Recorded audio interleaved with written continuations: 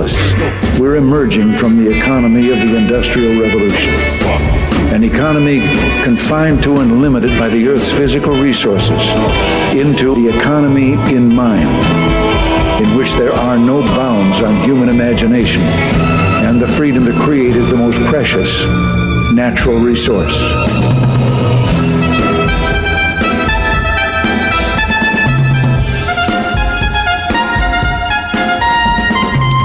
Welcome to the Soul of Enterprise, Business and the Knowledge Economy, sponsored by Sage, energizing business builders around the world through the imagination of our people and the power of technology. I'm Ron Baker, along with my good friend, VeraSage Institute colleague and co-host, Ed Kless. On today's show, folks, we are live from the VeraSage Symposium in Allen, Texas.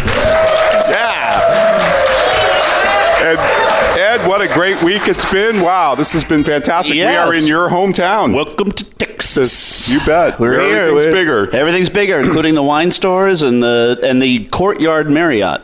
So we'll have a chance to talk to Kirk Bowman. You guys put on an Art of Value conference the last couple days, and the VeraSage Fellows Symposium started today, and then we have VeraSage Fellows and guests for Saturday and Sunday. So we got a pretty full weekend planned, but it's just been fantastic. We've been having a ball here. Yeah, no, it's great. Well, we're glad you're here. Kirk and I are thrilled to have you in our hometown, and it's just, having fun. And I just want to let you know that there's a very specific reason why we've always picked symposium. Do you know this, Ron? I don't know if you're aware of this. I think I do, but tell the story. So this is great. The symposium is a Greek word, and it actually means, and I'm not kidding, you can look it up, as they say, to drink together. That actually is what symposium means. It means to drink together. And the head of the whatever, back in ancient Greek times, was called the symposiarch. You actually had a title, the symposiarch. So Kirk and I are co-symposiarchs, and our job is to regulate the flow of alcohol. Well, you're doing a good job. We've already started drinking, but we could talk more about what's been going on here when we get Kirk up here. But we've got two special guests. So what we're going to do today, Ed, is we're going to interview two VeraSage Fellows for each segment of the show. Awesome. And we're going to start out with just one of my all-time mentors and heroes, Tim Williams, who's been on the show twice. He's recidivist. Few recidivist guests on the Soul of Enterprise from the Ignition Consulting Group. Tim, welcome to the Soul of Enterprise. Thank you. Delighted to be back. Oh, great. And then we're here with Adrian Simmons. He's a practicing fellow of VeraSage, and he's with Element CPA in Maryland. Yep. Right? Laurel, Maryland. Yep. And you've been on the show, so you're a recidivist. So welcome back. Good to be here. So, Tim, I'll start with you, and we'll just do a round robin. And folks in the audience, you can come up and grab a mic here, and you can ask a question if you've got a question for us or one of these gentlemen. But Tim, we met in Boston in November 2015. So what's new? What have you been doing since then? Well, I think what's maybe changed in the last couple of years is something we've all been wanting to do in the various segments we focus on in VeraSage. And that is, I think, more large firms have been tipping, as we say, off of the old cost-plus, cost-based hourly rate system to modern pricing practices. I think a lot more of that's happened in the last 2 years. I don't know if it's something in the water or something in the economy. I think it's partially you, Tim. Honestly, I do. I think that has something to do with it. It Absolutely. does. He's been doing a great job, especially in the advertising space. Well, that's just being in the right place at the right time. I think there are a lot of economic pressures now that maybe didn't exist back then, making part of the difference. What would some of those economic pressures be in the advertising space? Well, it's just, I think this is, I would assume, true for all professional services, but in that space in particular, there's margin pressures that just haven't been able to be improved. I mean, it's hard for these large companies to improve their margins through any further cost cutting. They basically they've done that to death. They've done that, and in fact, they've come to the point of admitting that they're trading senior talent, they're replacing senior talent with junior talent. It's the juniorization of the ad agency business is underway. Is that why commercials suck now? No, lots of other reasons for that. Okay. But yeah, that could be part of the trend, Ed. So I think they realize they can't save their way to success. They can't save anymore. So but let's look at the other side of the coin. Which is the pricing side. Right. Oh, good. We had Rory Sutherland on from Ogilvy, and I know they started a group. It's a behavioral economic group. It's a nudge unit. Ogilvy Change. Ogilvy Change. Yep. And of course, that was part of Rory's tenure when he was president of the IPA. He said that if advertising agencies don't become behavioral economists, they're going to become irrelevant. Yep. Do you see any other agencies moving into the behavioral economic space? Yes, absolutely. I think it's also entered pop culture, right? It's in the realm of pricing psychology. Books like Priceless, the William Poundstone book, are about that. The Dan Ariely work is behavioral economics. And that's definitely on the radar of marketing firms. Many of them have individual specialized practices that are behavioral economics practices that reside inside the firm. So they realize the value of that as a discipline, and it's such a great demonstration of value, isn't it? Because the problems that behavioral economics can solve and the way they solve them doesn't correlate with time spent at all. It's a brilliant insight that produces incredible value for the client. In a flash of a minute, how are you going to price for that intellectual capital and the result of that idea? Well, that's fascinating. And Adrian, question for you. You were in Boston. Mm-hmm. What's new with you? I know you're a parent. Yes, so congratulations. As of July. He actually came to the symposium to get some sleep. That's right. Slept all the way through the night last night. That was pretty good. But some of the things that have changed for us, we went through a rebranding of the firm. So now as Elements CPA, and that was a big sort of shift for us, and sort of we've been really modifying the inside of our product mix, and sort of now our go-to-market strategy is sort of rolled out. So it's a relief to sort of get that out there. And in the process, I think we've seen a couple things that I wanted to mention as well. One, I think the customer market, and we target business owners, 500,000 to 5 million is sort of our sweet spot. And I do feel like, as Tim was saying in the larger side, that even in the smaller firms, we're starting to see business owners come at us differently in terms of what they're looking for, as opposed to saying, hey, I just want a tax return, or I just want, some sort of accounting. They are looking for something more. And when they're finding the firms that are providing that something more, they're so happy to have found them and are willing to pay for that. So I think that's a change that has happened since we last got together in Boston. And in that, I think also, just for me personally, one of the things that Matthew Toll, another fellow here at VeraSage, shared in Boston, his IMF conversation, impact, meaning, feeling. And that's something I put into practice in my own firm as I was talking to customers in terms of, it's not just, hey, what services do you need? And let me put them together in packages, just to be rudimentary. But, let's talk about what is the impact to your company at the end of the day? What does that mean for your company at the end of the day? How do you feel when that would happen? And then what does that mean for you as a business owner? What's the impact to you as a business owner? What does it mean to you as a business owner? And using that as a way to slow down the conversation and be that much more effective. Because I find that when you can leave the meeting and the person's already sold before they've seen the packages, because they know you and them are on the same wavelength.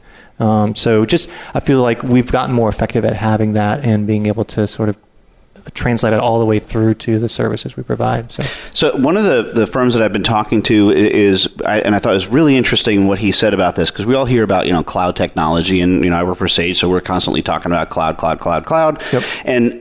But what I hear overwhelmingly from people at conferences, we implement cloud to get more, quote, efficient, right? Mm-hmm. And this firm said, no. We actually implement cloud so that we can have better, deeper conversations with our customers. So is that something you're noticing in your firm, like this implementation of technology, it when done right, is actually helping you to get deeper with people? It can. I think it can go two ways, and it's important how you think about that. The technology is taking what used to take longer and making it take shorter. So your options are to do more of what you were doing before, longer and shorter, or your options are to take that space and use it for something else. So I think those who are more forward-looking are saying, now that we have more space, let's not fill it with more of the same, let's fill it with something different. and asking ourselves, what is that different thing that we put in that space now, develop that skill and competency, and be able to sort of use that as the launch point for those broader, better, deeper services. So you're finding the conversations are getting better then with some of these customers? Yes, absolutely. And that's why I say I have noticed that the people that have been coming through our doors and connecting with us, that more often the higher percentage are willing to have these conversations, when before sometimes the bounce rate, or sort of you're saying one thing and they're saying another, and they just aren't meeting. That has been decreasing more and more people are saying, great, yes. And they're even, when they first hear a little bit about our message, are saying, my accountant doesn't do that. Let's go over here and meet with you guys and start working with you. So the other thing I wanted to ask you about, Adrian, just because this is something that is ubiquitous throughout all of the industries that we service, but is particularly impacting IT right now, because it's all first generation people who are passing to second generation. Yep. You've had this in your firm, right? A transition from your dad, was it, who it was from to you. So how's that gone? What are some thoughts that you have on that transition? Because it's a big deal for a lot of people. So yeah, I mean, for me, because I took over from my dad, sort of bought him out at this point, maybe 3 or 4 years ago. That transition, I was very fortunate in that I know other people's stories where there was a lot of friction I didn't experience. My dad really did sort of provide a lot of latitude and give a lot of rope. But the challenge that you still have is turning the direction of a firm still takes a lot of energy, still takes a lot of effort to turn that moving ship. And it is a matter of sort of sustaining the pressure. If you turn it too fast, you'll snap the ship in two. Mm-hmm. But if you don't keep the pressure turning to that particular direction, you'll just never get that 90-degree turn, or 180-degree if it needs to be. So Dad, you're doing it wrong. That's right. But I feel like it certainly is a multiple-year process. But once you are, then the energy that was being applied to turning the ship is now being applied to forward momentum. And I feel like that's the direction we're heading in now, and it's much more exciting. The wind's behind your sail. Exactly. Gentlemen, we've got about a minute left. And Tim, I just want to bounce back to you. I know there's a lot of technology disruption, Watson, and artificial intelligence. Are you a relative optimist or pessimist with respect to the impact this is going to have in the advertising space? Yeah, I'm an optimist in terms of the impact it'll have overall in among consumers and people and society in general. I think it's going to be a net positive, but very disruptive in professional services where things that were previously considered knowledge work are going to be automated. All right. Well, hey, gentlemen, thank you very much. Tim Williams from Ignition Consulting Group, Adrian Simmons from Element CPA. Thank you very much, folks. We need to go and take a break, but you can check out our full show notes at thesoulofenterprise.com. And now we want to hear from our sponsor, Leading Results. Is your website just a brochure, or is it your best salesperson? If your site is not the best lead generation tool you have, we should talk. We are Leading Results. We build websites and marketing programs that impact your bottom line. Using HubSpot or WordPress, we'll create a website and supporting marketing program that gets your business found, converts web visitors to leads, and provides clear tracking on what is and is not working. Learn about our team and approach to your success. Visit leadingresults.com/TSOE to find out more. Wherever your business is headed, Sage has the cloud solution you need to enable mobile accounting and simplify financial management. Discover how moving your financial data and accounting processes to the cloud can transform your business. Cloud accounting software from Sage can help you make better decisions, drive faster responses, and gain greater control. That's cloud accounting for the journey. For more information, visit sage.com/US/SOE. Tune in to The Soul of Enterprise, Business in the Knowledge Economy, with co-hosts Ron Baker and Ed Kless. Ron and Ed will show you how to recognize that wealth is created by intellectual capital. It's all in the possibilities that we can create and that are created for us. These possibilities are destined to be discovered by human imagination and through the service of others, creating a brighter future for all of us. The Soul of Enterprise is heard live every Friday at 1 p.m. Pacific Time, 4 p.m. Eastern on the Voice America Business Channel, and simulcast at the same time on the Voice America Variety Channel. Have you ever read a book that changed your life? I sure have, but have you ever read a book where the foreword changed your life? Me neither. Hello, I'm Greg Kite. I wrote the foreword to Ron Baker and Ed Kless's new ebook, The Soul of Enterprise, Dialogues on Business and the Knowledge Economy. The value of this book is found entirely in its foreword. So when you buy it, think of it as buying the foreword and getting the rest of the book for free. Available now for download exclusively on Amazon.com. Register now for the Art of Value Conference and VeraSage Symposium in Allen, Texas. The Art of Value Conference runs Wednesday and Thursday, November 8th and 9th, with a networking day on Friday, November 10th, and an incredible Texas high school football game. There's nothing like it. Then, stay for the VeraSage Symposium the weekend of November 11th and 12th. For pricing and more information, visit artofvalue.com and click Events. Become the best consultant you can be. Attend both events, artofvalue.com and click Events.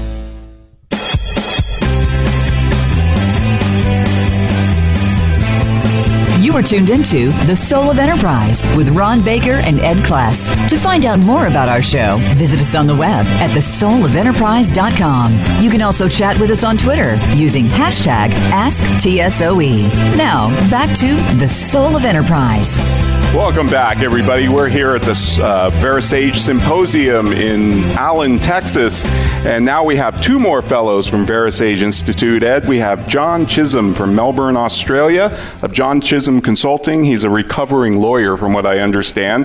Does a lot of work in the pricing space with law firms and leadership issues and other things. So we'll have a nice chat with him. And we also have Paul Kennedy from London of OBK, O'Byrne and Kennedy fame, what I call one of the most innovative firms in the world. I hate to put you on the spot there, Paul, but no problem. You guys, welcome to the Soul of Enterprise. Yep. Thanks, Ron. It's great to have the Commonwealth represented. Yeah. Can we have a Canadian? Sing God Save the Queen here or something? All right, we're going to be okay. Well, John, I'm going to start with you. You were in Boston. You always come to these events. It's amazing. Yeah, and you bring your daughter. I got to get out a lot, don't I? Yeah. You live in Australia, you've got to get out. Yeah. We were there in November 2015, so I asked Tim this, and I'll ask you, what's new since the last time we saw each other 2 years ago? Apart from making a sea change myself and, moving home, I'm still working with lawyers, please don't all go, in terms of making the pricing change, or as we would call it, the business model change. Slowly but surely, things are happening. Of course, we'd all like it to happen quicker, but I think it's there are a lot of, as Tim Williams was saying, there's a lot of reasons why professionals, around the world have got to certainly look at better their pricing models. And that's the case in law in Australia. There's client cost pressures, there's technology. Why invest in technology to have things, happen quicker and you're still going to bill by time? That's just a dumb business model. But I think most of the change that I'm seeing, I have to say, is at the smaller end of town, as we've got some, small firm representatives here. And I like to say there's about 10 here from Australia, which is great. And some from Perth, yeah, right? So that's a real long journey. Well, you say that like it's like some from Perth. I just meant that's a long journey. Oh, okay, good. Yeah. Okay. But a lot of the movement in terms of true value-based pricing, and that is moving away from we sell time, has happened to date at the smaller end of town. Now I think it's starting to inculcate itself into the bigger law firms. But I have to say, Ron, still the measurement and reward of big law, or what I call old law, which is leveraging people by time, by hourly rate, is still very much, alive. We like to beat ourselves up, and, just like you said, it isn't happening as fast as we'd like it. But I have to say, I've been in Australia now, 18 times since the year 2000. You have made tremendous progress down there. I still believe Australia punches way above its weight in terms of just per capita innovation. You have a lot of disruptors down there. Yep, we do, and we're quite proud of that, but that doesn't mean we should be complacent. And like all of us, I'm not getting any younger, so I want to see this tipping point change before I go on to some other planet or life or somewhere else. So, but look, it is happening, and we've got innovation not just in pricing but in technology, which we'll hear some about that the weekend. So so quite proud of that. But, old habits die hard. So, and it's not going to, excuse the pun, it's not going to happen overnight, and some of that is going to take time. Hard to get millionaires to change their business model. It is. It is. And bad ideas have a long shelf life, too. Yeah. That's been proven. Yeah. Mr. Kennedy, you've got one of the most innovative chartered accounting firms. You guys do so many interesting things. An MBA program. You implemented after-action reviews when we kind of barely knew what they were. What's changed for you since Boston? Well, having been introduced as the most innovative firm, I have to say that not a lot, really. We've already done that innovation thing. We're done. We're done with it. We don't need to do it anymore. Yeah, One and done. We've been trying to do more of the same, really. So for many years, we've been very careful about our position, about who we work for, who we don't work for, what work we do for those clients. And we continue to do that. I guess probably over the last 2 years, we've probably become a bit more fussy about the work we do, even more fussy. I think we've probably got better at value pricing. And although we've been doing it for a long while, my view is that value pricing is something you never really learn. It's just something you constantly practice and do your best at and fail. Sometimes you think you've done a good job and it turns out you haven't done a good job, and sometimes it works the other way around too. So yeah, we keep trying, we keep innovating. Some of our ideas, some of the VeraSage ideas now we use with our clients. So I think last time I discussed how we would try to push after-action reviews through to a lot of our clients, and that has been very successful. But for the most part, of course, our clients don't have the same impediments that we have. In other words, they don't have to unlearn what we in the professions learn. So it's a much easier... I know that John has to work with lawyers. I just work with normal business people. These people don't have the hang-ups. They don't have the impediments that we were trained with. So and having fun too.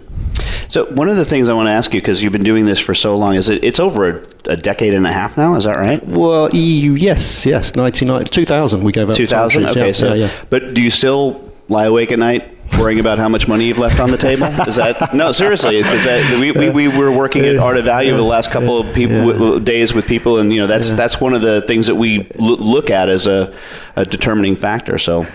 No, that's not something that occurs to me. No, that's good. That means you're really good at pricing. Well, no, I think we just stopped worrying. Actually, you just stopped worrying. Okay. Yeah. But no, I think as with anything, and what we do is now quite habitual. In fact, what we find difficult now is dealing with other firms of accountants. So a lot of what we do, a lot of our work, we outsource to other firms. So we're very careful about the nature of the work we do. So, for example, we don't do things like audit. There's an awful lot of tax work we don't do. So we always have to have relationships with other firms of accountants because they're working with our clients. So we share our clients, as it were. And the more we deal with these and the more we've moved on and the more they haven't, the more we find that very problematical. They still try to treat our clients in a way that we would encourage them not to. And that's one of the biggest problems we've had over the last few years, actually. Is working with people who are subcontracting kind of thing? These are people that we've said to, for example, on auditors, we say to them, well, one thing you're going to do, if you're going to work for our clients, you've got to give them a fixed price in advance. We're not expecting them to value price it, we just want them to give a fixed price. And they give them a fixed price, and then they do the work, and then they go back and say, well, yeah, but we lost money on it, and we're going to give you another one. And we said, no, you can't do that. What part of fixed that's not how it works. Yeah, exactly. That was a fixed price. Yeah. Paul, you shared something with us at VeraSage Boston that when I tell groups, especially of accountants this, they're just blown away. Every year, you put every client relationship on the chopping block, and your first question is, should we continue this relationship? Can you explain your philosophy for that? Well, I believe strongly in the Drucker idea that the wealth you have or the wealth you retained is a direct result of the value you create for other people. And if we have clients for whom we're not creating enough value and who would like to move on, or in fact, if we think they should move on, then I think that's a very healthy discussion to have. The opportunity cost of us working for the wrong people or doing the wrong work is just too high. So I think it's a healthy thing. And in fact, before now, we have facilitated that transfer. We have actively encouraged clients to move on because we felt genuinely that we're not the right people for them. And really, would you really want to work for people if they're just thinking, oh, well, we've just got to use them because we used them last year? Is that really how you want to live your life? I don't want to live my life like that. I would like people to use us because they want to use us. So you equated it to like renewing your wedding vows. Marriage vows is usually that's your phrase. Yeah. And I just love that because, like you say, nobody really does own a customer at the end of the day. So why not deal with the elephant in the room? And the more, of course, the more you encourage them to think about what value they're currently getting, the more, quite often, the more they wish to stay. The more they think they might be getting kicked out, right. The more they seem to want to stay. So. But I just think it's a healthy conversation to have, and if you genuinely believe that your own wealth is a byproduct of what you're doing for other people, then you need to understand that process.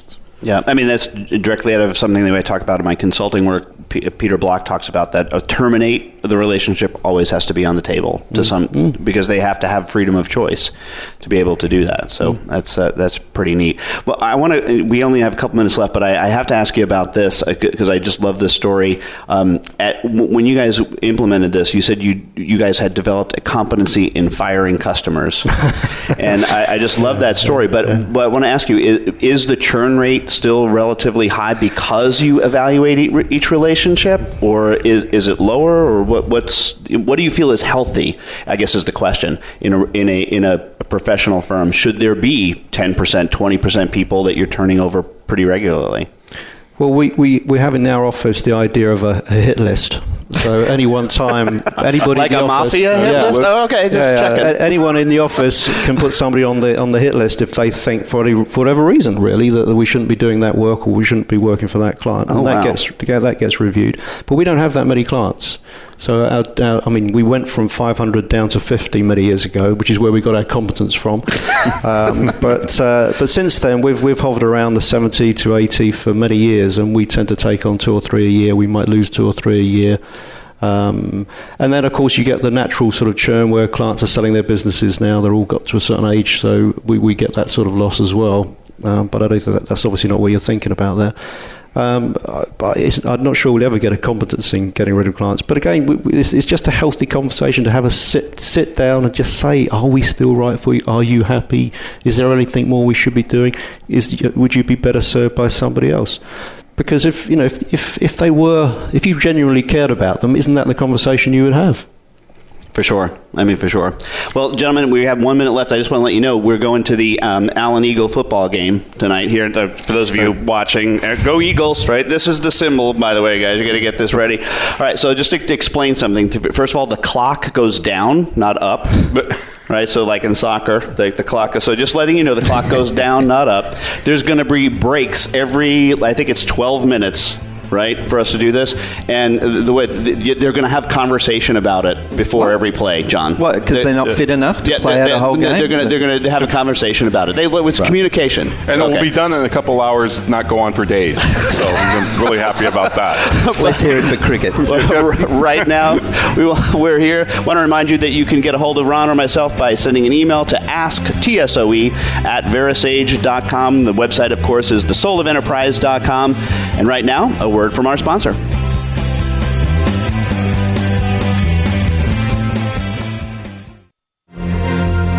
The world leader in Internet Talk Radio. You're listening to America's Voice, voiceamerica.com. Wherever your business is headed, Sage has the cloud solution you need to enable mobile accounting and simplify financial management. Discover how moving your financial data and accounting processes to the cloud can transform your business. Cloud accounting software from Sage can help you make better decisions, drive faster responses, and gain greater control. That's cloud accounting for the journey. For more information, visit sage.com/US/SOE. Have you ever read a book that changed your life? I sure have. But have you ever read a book where the foreword changed your life? Me neither.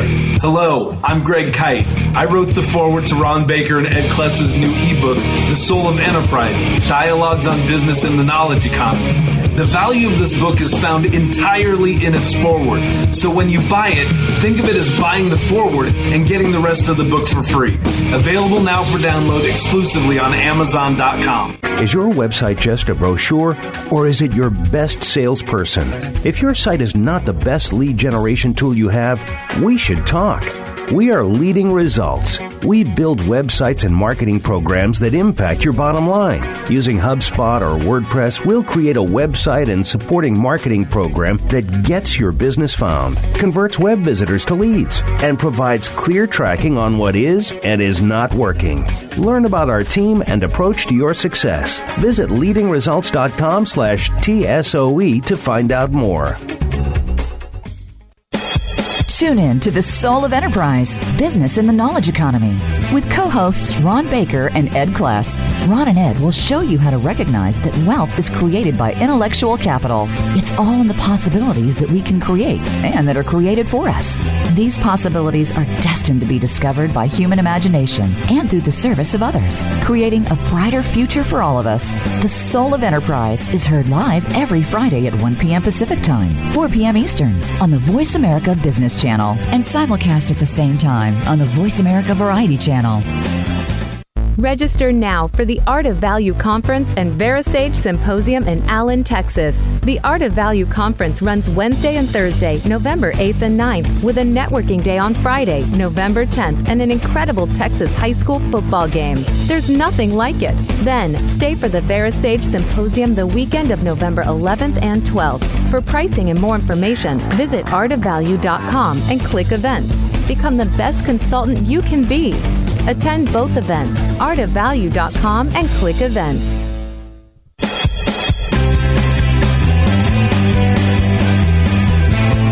You are tuned into The Soul of Enterprise with Ron Baker and Ed Kless. To find out more about our show, visit us on the web at thesoulofenterprise.com. You can also chat with us on Twitter using hashtag AskTSOE. Now, back to The Soul of Enterprise.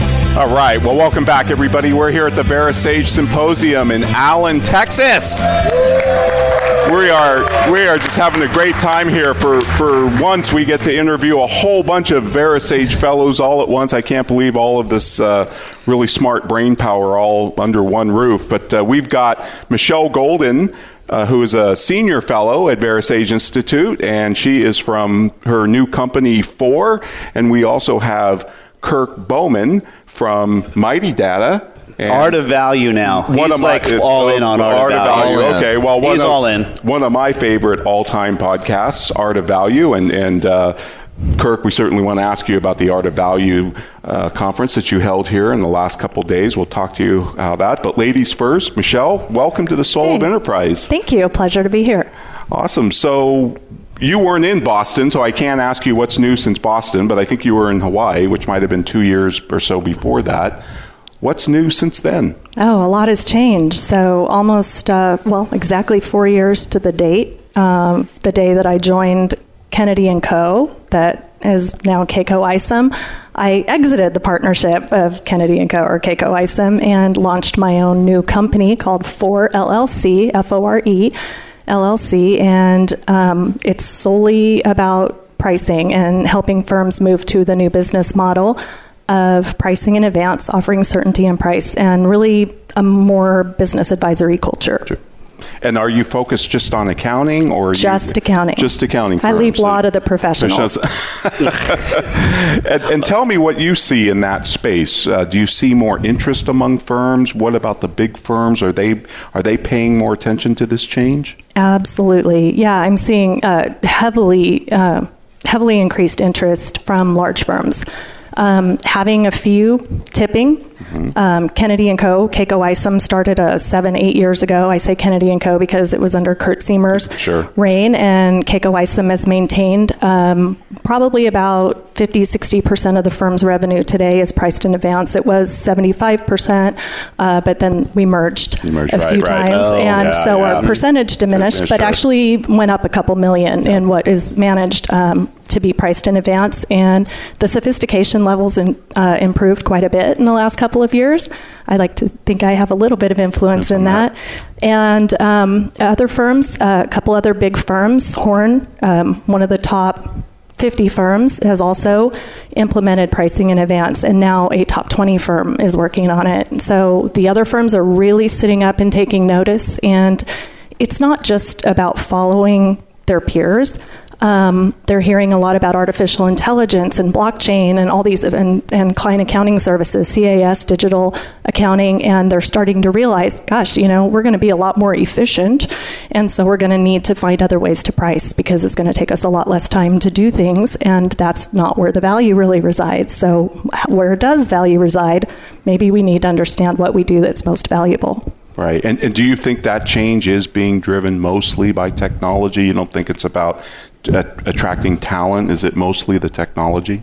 I think technology is the urgency, because I think that the talk in the industry over the last year has been this heightened urgency. Like, the AICPA is actively working to make sure that the smaller firms not left behind, whereas the large firms working with IBM Watson and whatever are, they're innovating and they're ahead of it, but the AICPA is very conscious of all the firms over the hump and down the tail that don't have the resources to innovate. And so there's a lot of talk about it, and unfortunately there's some fear out there about it, but there's also, I think, a willingness to embrace it. I think people realize, some people are sitting back like Chicken Little, the sky's falling. No, there's not really going to be a change. But I think most CPAs understand there really is a change coming.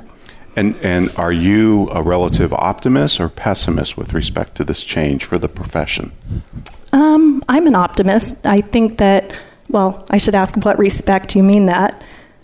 Well, I mean about the impact these technological changes are going to have. Do you think it is going to be dystopian or utopian, I guess? I think there's really room for everybody. What I think is you have new startups today that never did things the old way. They're starting digital. They're in the cloud from day one. They're very technology savvy, and they're just, it's not going to be a big shift for them. And then you have mom and pop shops that are going to, either sell or move to a new generation that will adopt technology. And I think the work will stay there for firms that don't really want to change. I think there will still be work for them, but I think any, firm of significant size is going to need to be able to adapt to both. Like I'll give you an example. At Keiko Isom, we specialized in agriculture, and we had some clients coming to us saying, well, I just bought a fleet of driverless tractors. And what do you know about it? And everyone at the firm looked around at each other and thought, we better get up to speed on this pretty quickly. So, clients are going to drive the change. Sure. Well, that's awesome, Michelle. Thank you so much. Thanks. Hey, turning to Kirk over here. Kirk and I are both here from Allen, Texas. So, Allen, Texas clearly has more per capita VeraSage Fellows than anywhere in the world. Clearly. So this is like the center of the VeraSage universe. It's not in Petaluma anymore, Ron. Sorry. Because I guess a pair of fellows outweighs a founder. Maybe? Yep. What's the poker hierarchy? We'll have to see. But Kirk, it's been a pleasure planning this event with you. But let's ask the opening question that we've asked all the guests so far, and that is, what's new since Boston? Well, probably the biggest thing for us is actually doing the Art of Value conference the last 2 days. You and I spent almost a year planning and getting ready for that, so that's one thing. The other thing we didn't track our hours either, by the way. We didn't. No, that was duration, not effort. But also, I've had the pleasure of kind of getting into the accounting space some, been invited to speak at some conferences and starting to build some relationships there. So just continuing to try to make traction with helping professionals move to a business model that actually allows them to build wealth and have the life they want to. What's the place that you're finding the most traction for your particular stuff? Is it still like the accounting space? Is it the bookkeeper space? Is it law? Or are you just cross-sectional? It's really interesting. It really is cross-sectional. Through my podcast, I have a Facebook group, and people who join are coming from all over the place. I'd say the area where they're coming least is law, but I'm seeing a lot of design, a lot of accounting, and of course a lot of software, because that's my background. We even have musicians. Musicians. I had a music teacher from Germany who has implemented value pricing in her practice. Mm-hmm. Yeah, no, and BJ, right? Yes, BJ Lee. It's actually his wife who's a singer. Right. Yeah. And I actually had lunch with him. He was also in Allen, Texas. Really? Yeah. He had lunch with you. He didn't call me. See, this is the new Mecca. Obviously. Yeah, it's clearly where you got to make the pilgrimage to. So, but so that's funny. It's across the board. I like that. That's good to hear. What have you learned as now a teacher of this stuff, as opposed to someone who's been a purveyor of it, like use it in your business in Mighty Data. But what have you learned differently now that you're teaching it?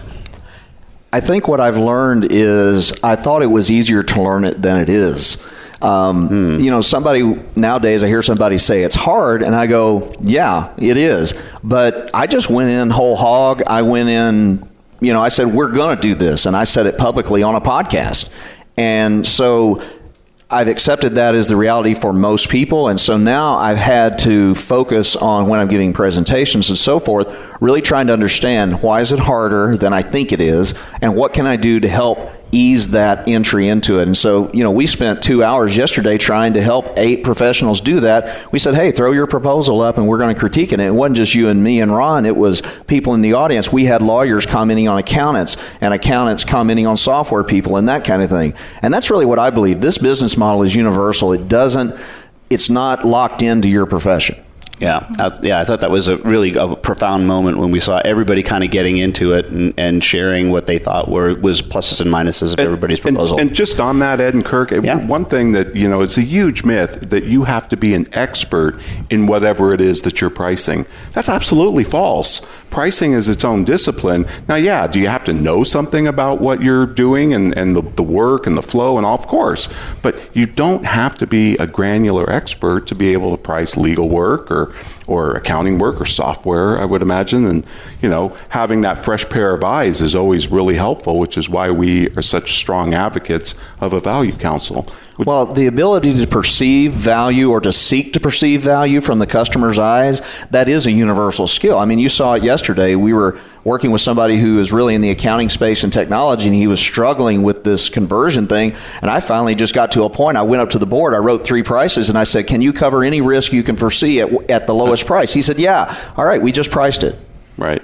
Yeah, right. He was still resistant to that, though. Well, he was, but we're not giving up yet. No, we're not. And I told him, stay on the bicycle. That was my refrain. And what I'm talking about here is that if you guys haven't seen it, the backward bicycle video, right, which that was a profound moment for me. And it actually even prompted the question that I asked Kirk, because what you realize about that video is once the guy learns how to ride the bicycle backwards, it's hard for him to go back to riding a normal bicycle, right? Because you're only substituting the one cognitive bias for the other. And one of the biggest things that I find in teaching this stuff is remembering what it was like previously. My thought process was like previously. Michelle, any thought on that? Yeah, absolutely. To try and go back and do it the old way, it just feels completely foreign. It's weird. And helping each other across industries it makes perfect sense because we're all buyers. I mean, put yourself in the buyer's shoe. Yep. Well, exactly. And I think the idea that if you're not an accountant, you can't talk to me because I'm an accountant or a law or whatever, that's false. I mean, we see it in medical practice where doctors are actually hiring business people to run their business. Yep. Outstanding. That's excellent point. Amazing. Michelle Golden, Kirk Bowman, thank you so much for being on The Art of Value. The Art of Value, Soul of Enterprise. Soul of Enterprise. Man, sorry. Wow. You've been here. He's branded me. He's branded me. Well, shout out there for Kirk. All right. Thank you.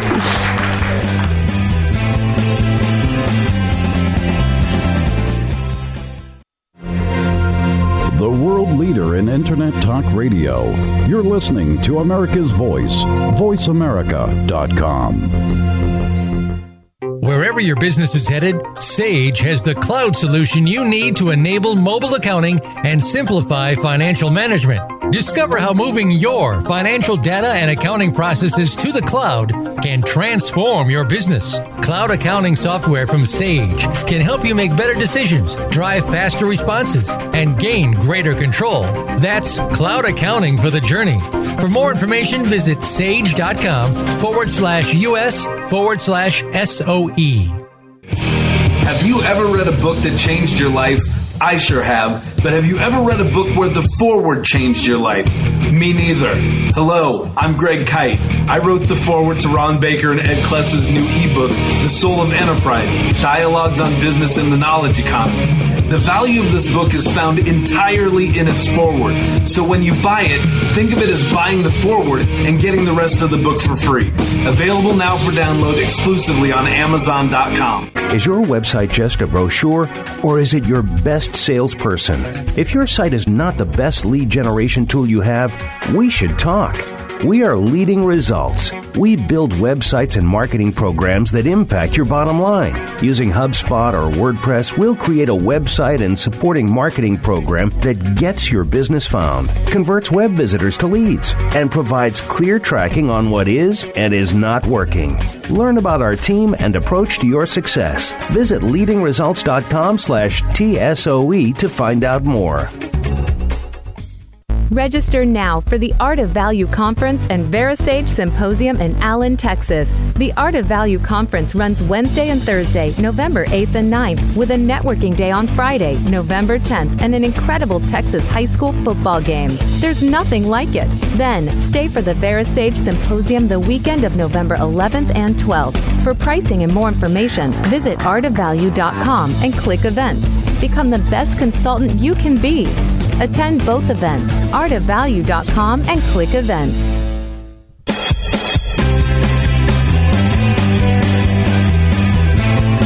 You are tuned into The Soul of Enterprise with Ron Baker and Ed Kless. To find out more about our show, visit us on the web at thesoulofenterprise.com. You can also chat with us on Twitter using hashtag AskTSOE. Now, back to The Soul of Enterprise. And we are live here in Allen, Texas. Yeah. At VeraSage Symposium. Ron, we have one more segment before we go to the football game. We do. So, and wait, we're not at the football game. No, the listeners have no idea. We're wearing headsets that look exactly like Roger Goodell. That's right. Kite, it's not your turn. Well, shut up. Yep. Hold on. People are sick of hearing you anyway. You've been on the commercial for 27 times. All right. We have an honored guest here, Ron, on the Soul of Enterprise. Yes, I'd say so. Yes, this is the first on the show. He's been with us on the road before in other places, but actually broadcasting live show. Sam Baker, Ron's dad, welcome to the Soul of Enterprise. Thank you. Thanks for making this all possible. Yeah, I mean, actually, this literally. is why we're all here. It wasn't like, for Sam and my mom and dad, we would, okay. But I know that so many of the things that Ron has implemented in his life are a direct result of some of the great stories that he learned in your barbershop. And what I would really like to hear from you is the story that you have told many times about the Beatles and what the Beatles meant for your business model. Well, when the Beatles hit the United States, it kind of put the barbering business out of business. Nobody wanted to get scalped by a barber. So, of course, all the kids grew their hair long. So that meant we had to change our business model. We didn't know it was a business model at the time, but that's what it was. So we got into men's hairstyling and razor cutting and blow drying and doing that type of thing. And then that progressed into unisex salons, permanent waving, hair coloring, cutting men as well as women's hair, taking Vidal Sassoon's classes so the women could come in weekly instead of every day and get a shampoo set.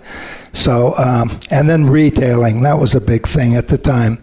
And one of the big manufacturers was Redken Laboratories, and I got involved with them. And it's kind of like sitting in one of these VeraSage symposiums and hearing about trashing the timesheet and value pricing, getting rid of the hourly billing.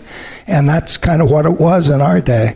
So, and Ron was there with me all the way. He started doing my taxes in high school, still does them to this day. He's one of the ones they talk about, the damn family, they don't pay you. F client, family and friends. Yeah. So that's about it. But what I wanted to just further up on that, because I think it's such a fascinating thing.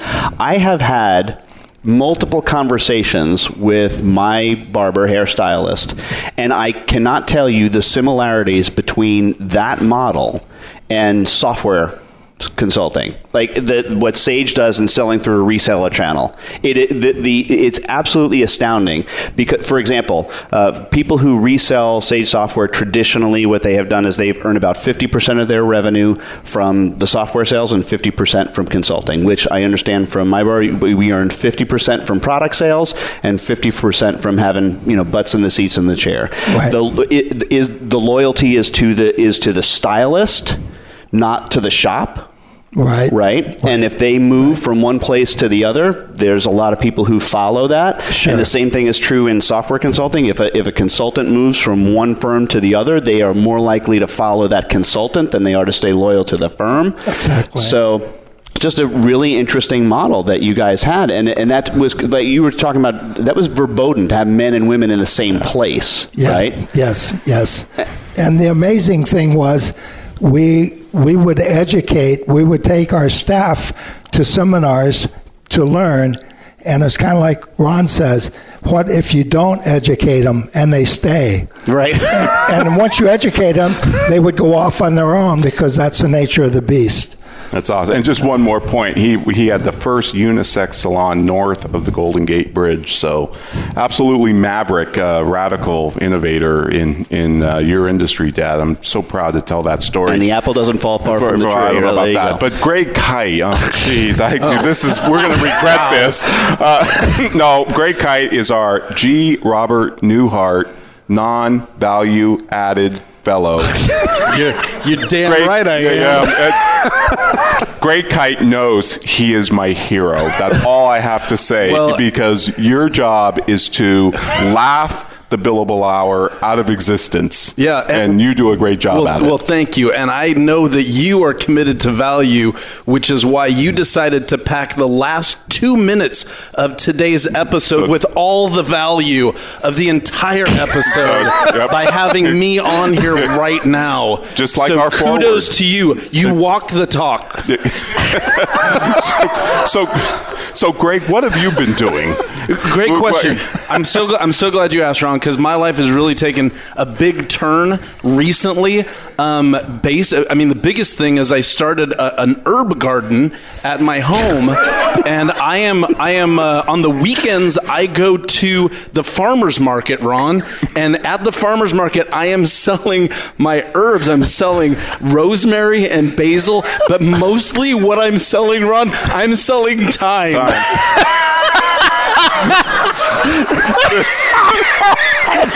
and Ron, that's just one of my many new ventures that I've started. I also joined. Do I have a choice? I joined a law firm. Okay, and this law firm exclusively value prices customers, exclusively does fixed price agreements. We've narrowed down on a very, very specific niche in terms of law, where what we do as a firm is we help death row inmates retry their cases, okay? And by doing that, by starting the retrial process, what that does is it pushes back their date of death. So very literally, we are selling our clients time, but only using fixed price agreements and value pricing. Do you have any trouble collecting invoices when your client's behind bars? It's incredibly difficult to collect any money from anyone, but I'll tell you what, I'm an innovator. That you are. What other things have been going on, Greg? Well, how about your stand-up? You do stand-up comedy. There's not a lot of time, between trimming my and weeding in my garden and walking the green mile. Can we go back to my dad? It's just hard to find time to do other things. Stand up. I have been killing it at the Watchtower Cafe on State Street in Salt Lake City for approximately 3 to 4 minutes every Tuesday night, just destroying right there. Are you still doing the accounting stuff every so often? I do which accounting stuff? You mean the accounting update videos? I haven't done that. You know why? Impossible to monetize, because really, I'm about the bottom line, Ed Kless, and what I want to see is that cash register ring. And putting free videos on YouTube, not making the cash register. Greg Kite, did I run out the clock? I ran out the clock. I did. Thank you so much, Greg. Dad, thank you so much for appearing on the Soul of Enterprise. Ed, this is a blast. I'm looking forward to the high school football game here. Go Eagles! In Allen, Texas. So I'll see you in 167 hours. Sounds good, Ron. Thanks, Ed.